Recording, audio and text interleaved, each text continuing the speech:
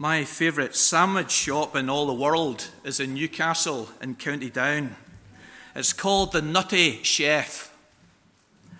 I can picture at this moment the fresh prawns falling out of the sandwich. But what is it that makes a good sandwich and makes their sandwiches so good? We know that there are three important elements any traditional good sandwich has: bread, butter, and filling. Bread, white or brown, is legitimate, of course, determined by personal taste, but it must be fresh. It's an essential element. Butter adds to the bite experience, doesn't it? And sandwich makers spread butter with great care. Dexterity and skill, turning the slice of bread to ensure all four corners are covered. It's an art form in itself. And then, of course, the third and main element of the sandwich is the filling. Cheese, ham, chicken, salad, fish. Hope this isn't going to put you off the sermon now. Bread, butter, and filling then comprise the key elements of a good sandwich. And today in our baptismal service, we're considering the elements of valid Christian baptism. This may be a subject that you have never thought of in your life before. Perhaps so you have witnessed some baptisms, you've never asked about this issue, what makes the valid elements of a Christian baptism. In our sermons on baptism in this congregation so far, we've considered the more popular issues such as the mode of baptism as being sprinkling, the subjects of baptism we thought of the last time as being believers and their children. But today we add to our studies and understanding of baptism by considering the elements of valid Christian baptism. While you might never have asked this question, the framers of our church standards, compiled in the 17th century, have considered it. They devoted a paragraph to this very subject in our Confession of Faith. It's chapter 28, paragraph 2. And in it, they identify three elements of valid Christian baptism. The paragraph reads, "The outward element to be used in the sacrament is water, wherewith the party is to be baptized in the name of the Father and of the Son and of the Holy Spirit, by a minister of the gospel, lawfully called thereunto." Commentators on the confession, such as Archibald Hodge from Princeton, Robert Shaw from Scotland, G.I. Williamson from America, indicate that this paragraph, 28.2, contains the elements of valid Christian baptism: water, formula, and minister. And surely this is a useful topic for us to consider, especially today, as we will soon witness the baptism of Addie. You and I have witnessed numerous events, and while we have enjoyed those events, the full meaning and significance of them sometimes has been lost on us. Maybe we have watched the NFL match with our spouse and did so only because she enjoyed it. While you have enjoyed the popcorn, the wild celebrations by the players, the spectacular touchdowns, and the amazing long passes, you had absolutely no idea what was going on. The rules and the tactics were foreign to you.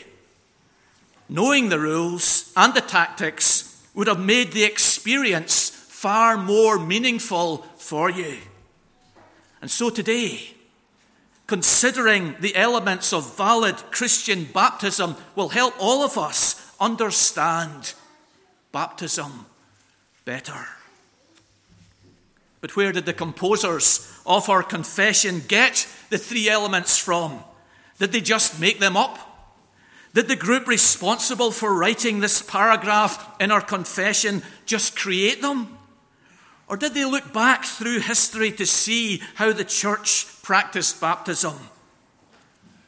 I think they went back to the Bible.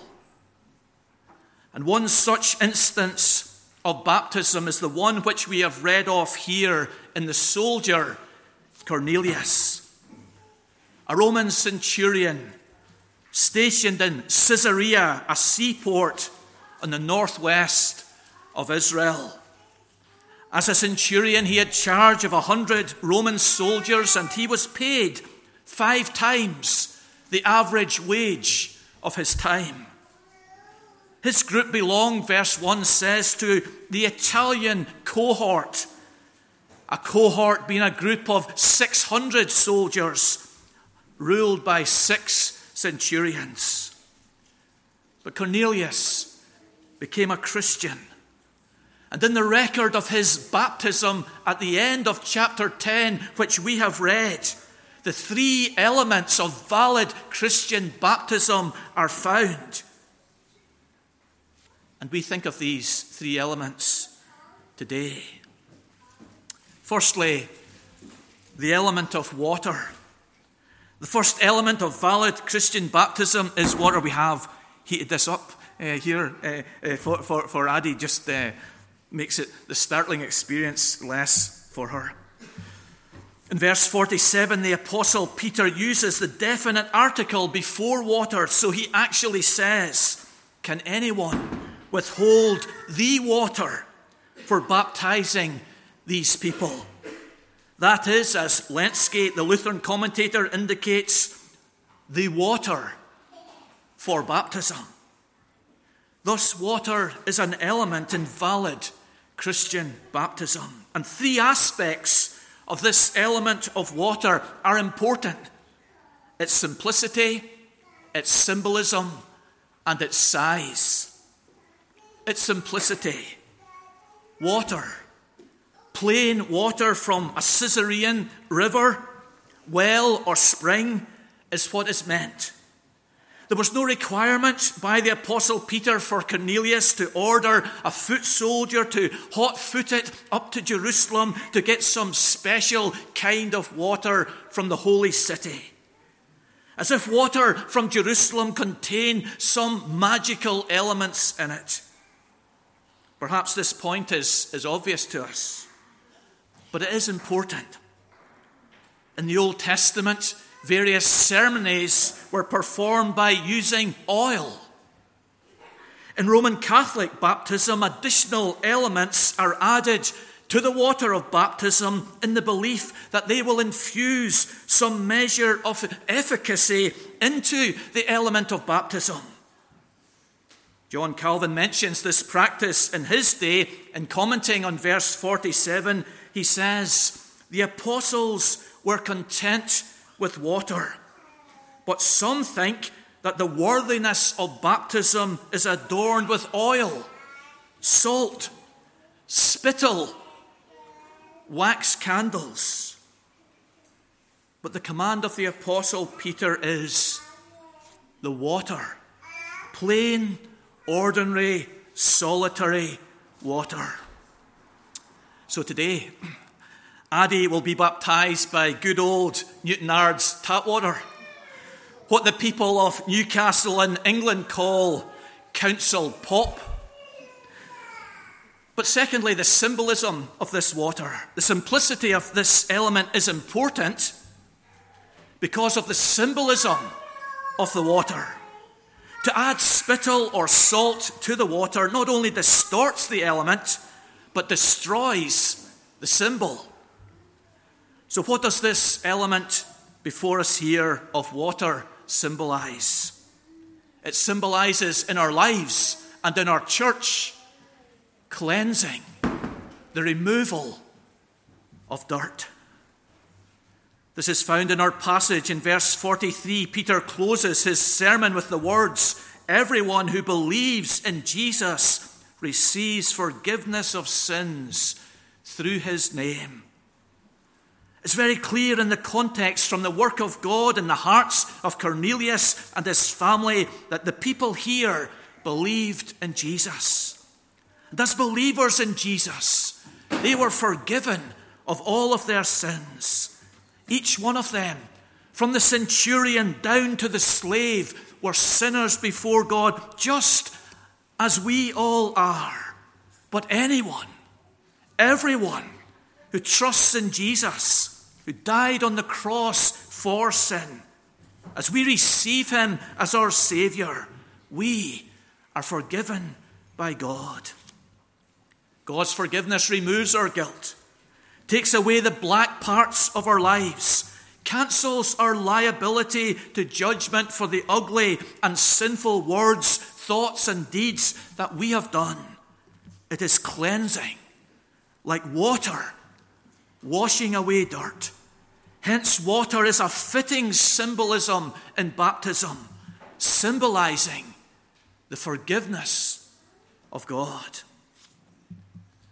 But a third important aspect of water is the size. The term withhold, used by Peter here, seems to suggest that the water was brought into the room where Peter was. It was to be carried, transported, brought from another location into this location. This indicates the amount of water was not large, and that consequently the mode of baptism was not by immersion, but by sprinkling.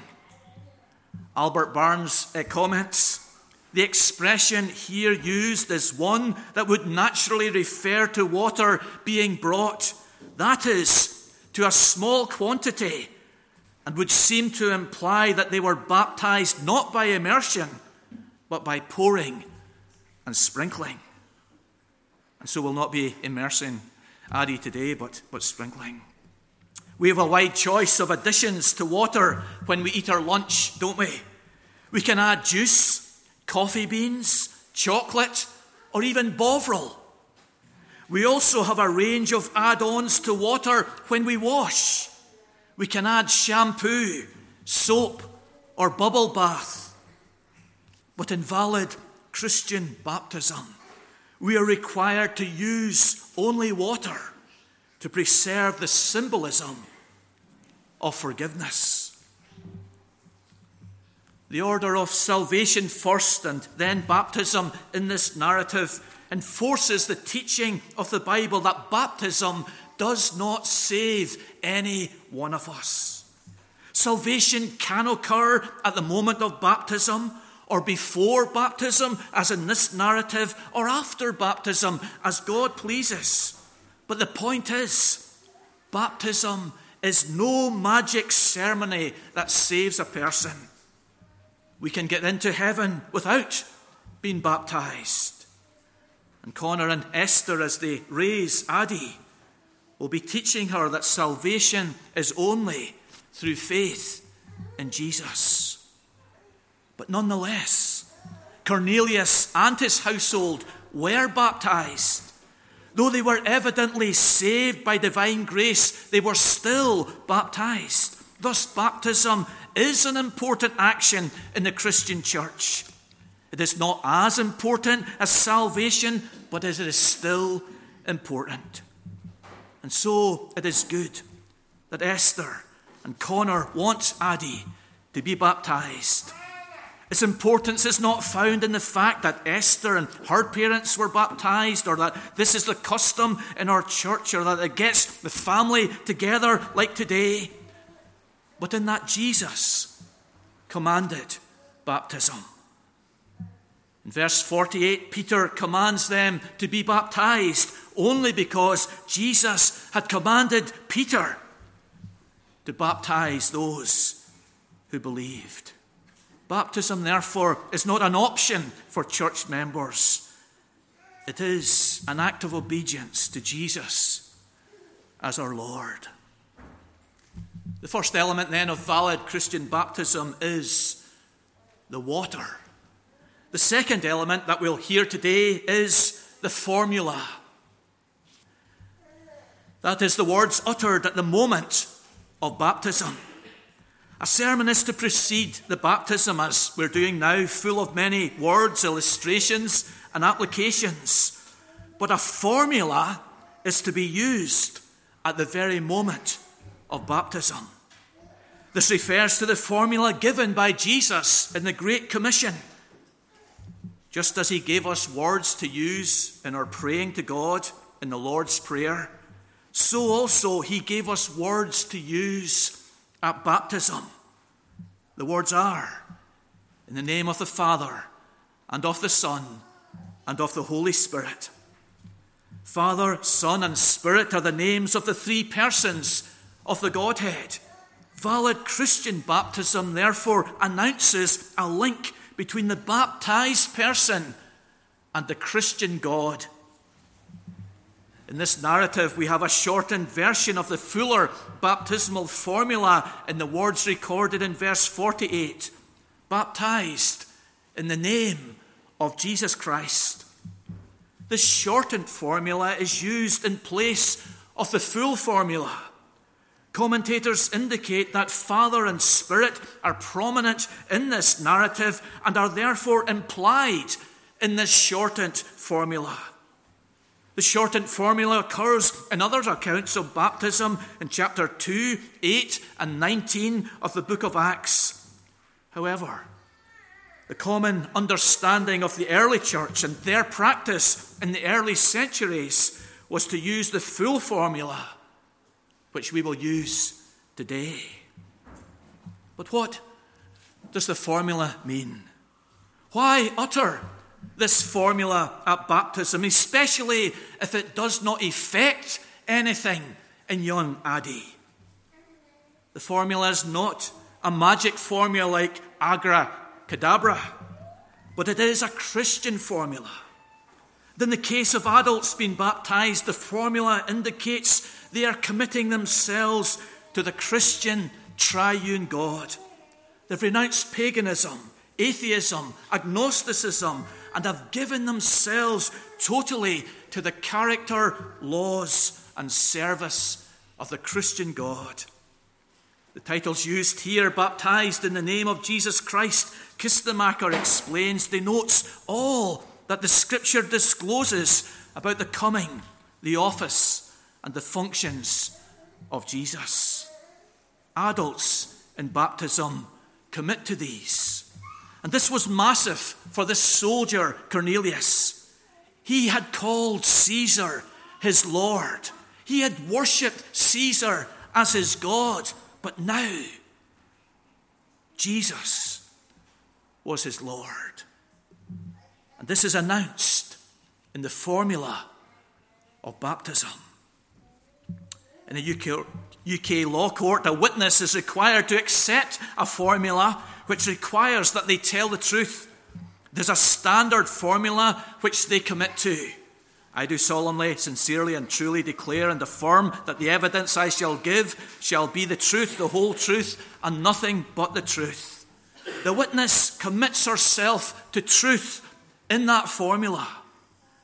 So in baptism, a person commits herself to the living and true Christian God. Now, obviously, Addie is not old enough to understand the nature, laws of our God. But Esther and Connor do. That's their mother and father. They're making that decision for Addie. They are saying in the second element of valid Christian baptism that they want Addie to be raised in the Christian faith with Christian values.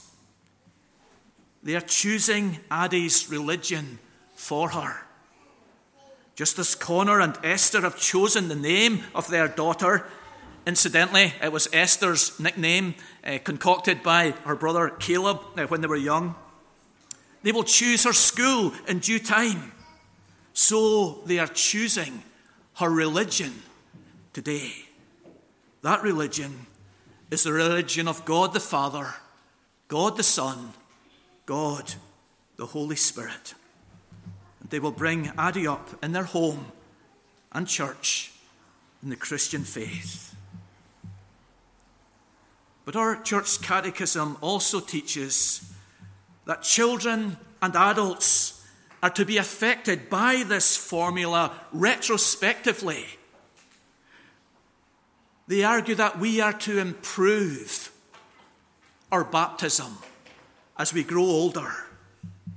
That is, that children are to be reminded by their parents of this commitment to the Christian God in this second element of valid Christian baptism, and urged to live out that commitment in their lives by actively committing themselves to God as Saviour and Lord. They are to improve their baptism as they grow older. In all their relationships, in their circle of friends, in their hobbies, in their choice of careers, baptized children are to reflect on this commitment to the triune God made on their behalf by their parents and live in a befitting manner. So while Cornelius was saved before his baptism, and his baptism evidenced his commitment, we are to remind infants and remind ourselves of our duty to improve our baptism. Maybe you've been baptized a long time ago. Then improve your baptism. Live out that commitment to the triune God which your parents made on your behalf. And thirdly and lastly, the minister. The third element of valid Christian baptism is a lawfully ordained minister. In this passage, there is some uncertainty as to who performed the baptisms in the house of Cornelius. Lenski argues that it must have been the Apostle Peter, because no one else would be allowed to baptize on such an important occasion of the gospel being brought to the Gentiles for the first time. However, every other commentator that I have read argues that it was not Peter who baptized them, but the 6 men, chapter 11, verse 12, who came with him from the church in Joppa, the seaport 31 miles down the road. This would not be unusual, for Jesus never baptized anyone who believed in him, and Paul baptized few people that were becoming Christians through his ministry. And we understand their reluctance to do that. The cult of the celebrity is nothing new. So apostles baptizing had the potential for rivalry among congregations. One group of people baptized by the apostles could consider their baptism to be superior to another group. Nonetheless, the baptism of Cornelius still takes place under the guidance, the supervision, and the authority of Peter, verse 48. He commanded them to be baptized. So why, you're asking, is this a third element of valid Christian baptism? Why is it important that a lawfully ordained minister, yours truly, performs the baptism? Why can't any Christian baptize another Christian? Well, this rule does not mean that the lawfully ordained minister has special powers to convey blessing to an infant in baptism. We will pray for blessing, but we cannot convey that blessing. Further, this rule rejects the belief that the action of baptism itself has any magical powers. Roman Catholics teach that anyone can baptize infants in extreme circumstances. So, if a baby in hospital is critically ill, a nurse can baptize the infant and should baptize the infant in the belief that baptism will forgive the original and actual sins of the infant up until that point. So in restricting baptism to lawfully ordained ministers, we reject the belief that baptism is efficacious. So why limit baptism to lawfully ordained persons? We do so because baptism has to be preceded by the preaching of God's word, as we're doing now, which includes an explanation of the meaning of baptism. Just as Peter here preached a sermon on the life and death and resurrection of Jesus, arguing that salvation is only through faith in Jesus and that baptism symbolizes but does not effect our cleansing. Thus, the element of a lawfully ordained person to explain the meaning of the sacrament of baptism properly is to safeguard the meaning of baptism, which has been and is widely misunderstood, as we have seen already this morning. Visiting the museum, guided by a member of the staff, you want the guide to be a person of knowledge, an authority on the paintings and the figures she is commenting on. You don't want a person who guesses or makes it up as she goes along. You want someone who has done her homework. And so at baptism, you want someone vetted by the church, trained by the church, authorized by the church to explain the proper meaning of baptism.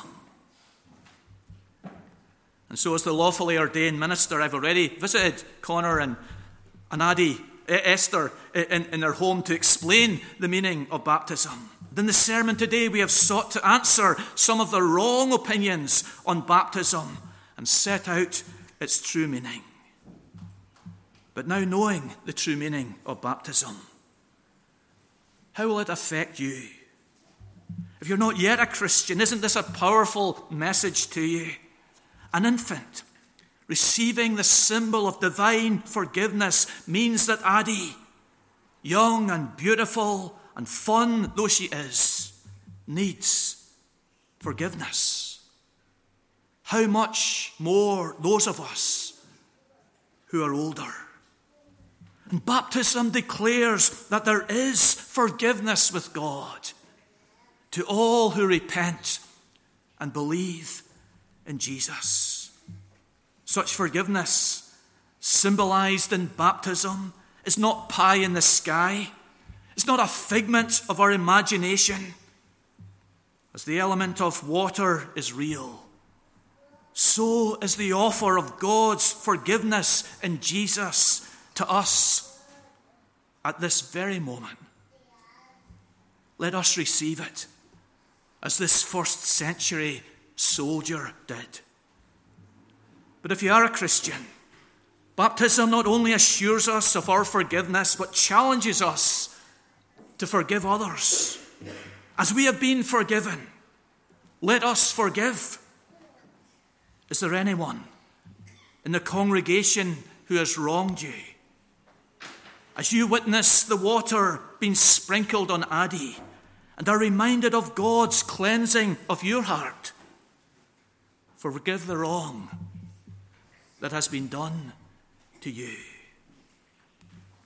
So here are the three elements of valid Christian baptism: water, formula, and minister.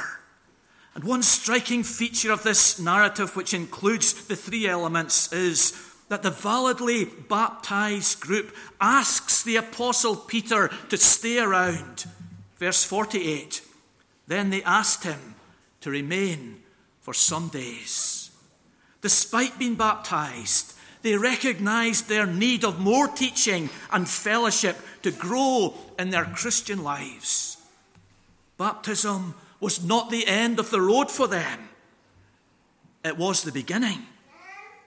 And for Addie and Hope and Connor and Esther today, and for all of us, baptism is to be the beginning of our church involvement and development.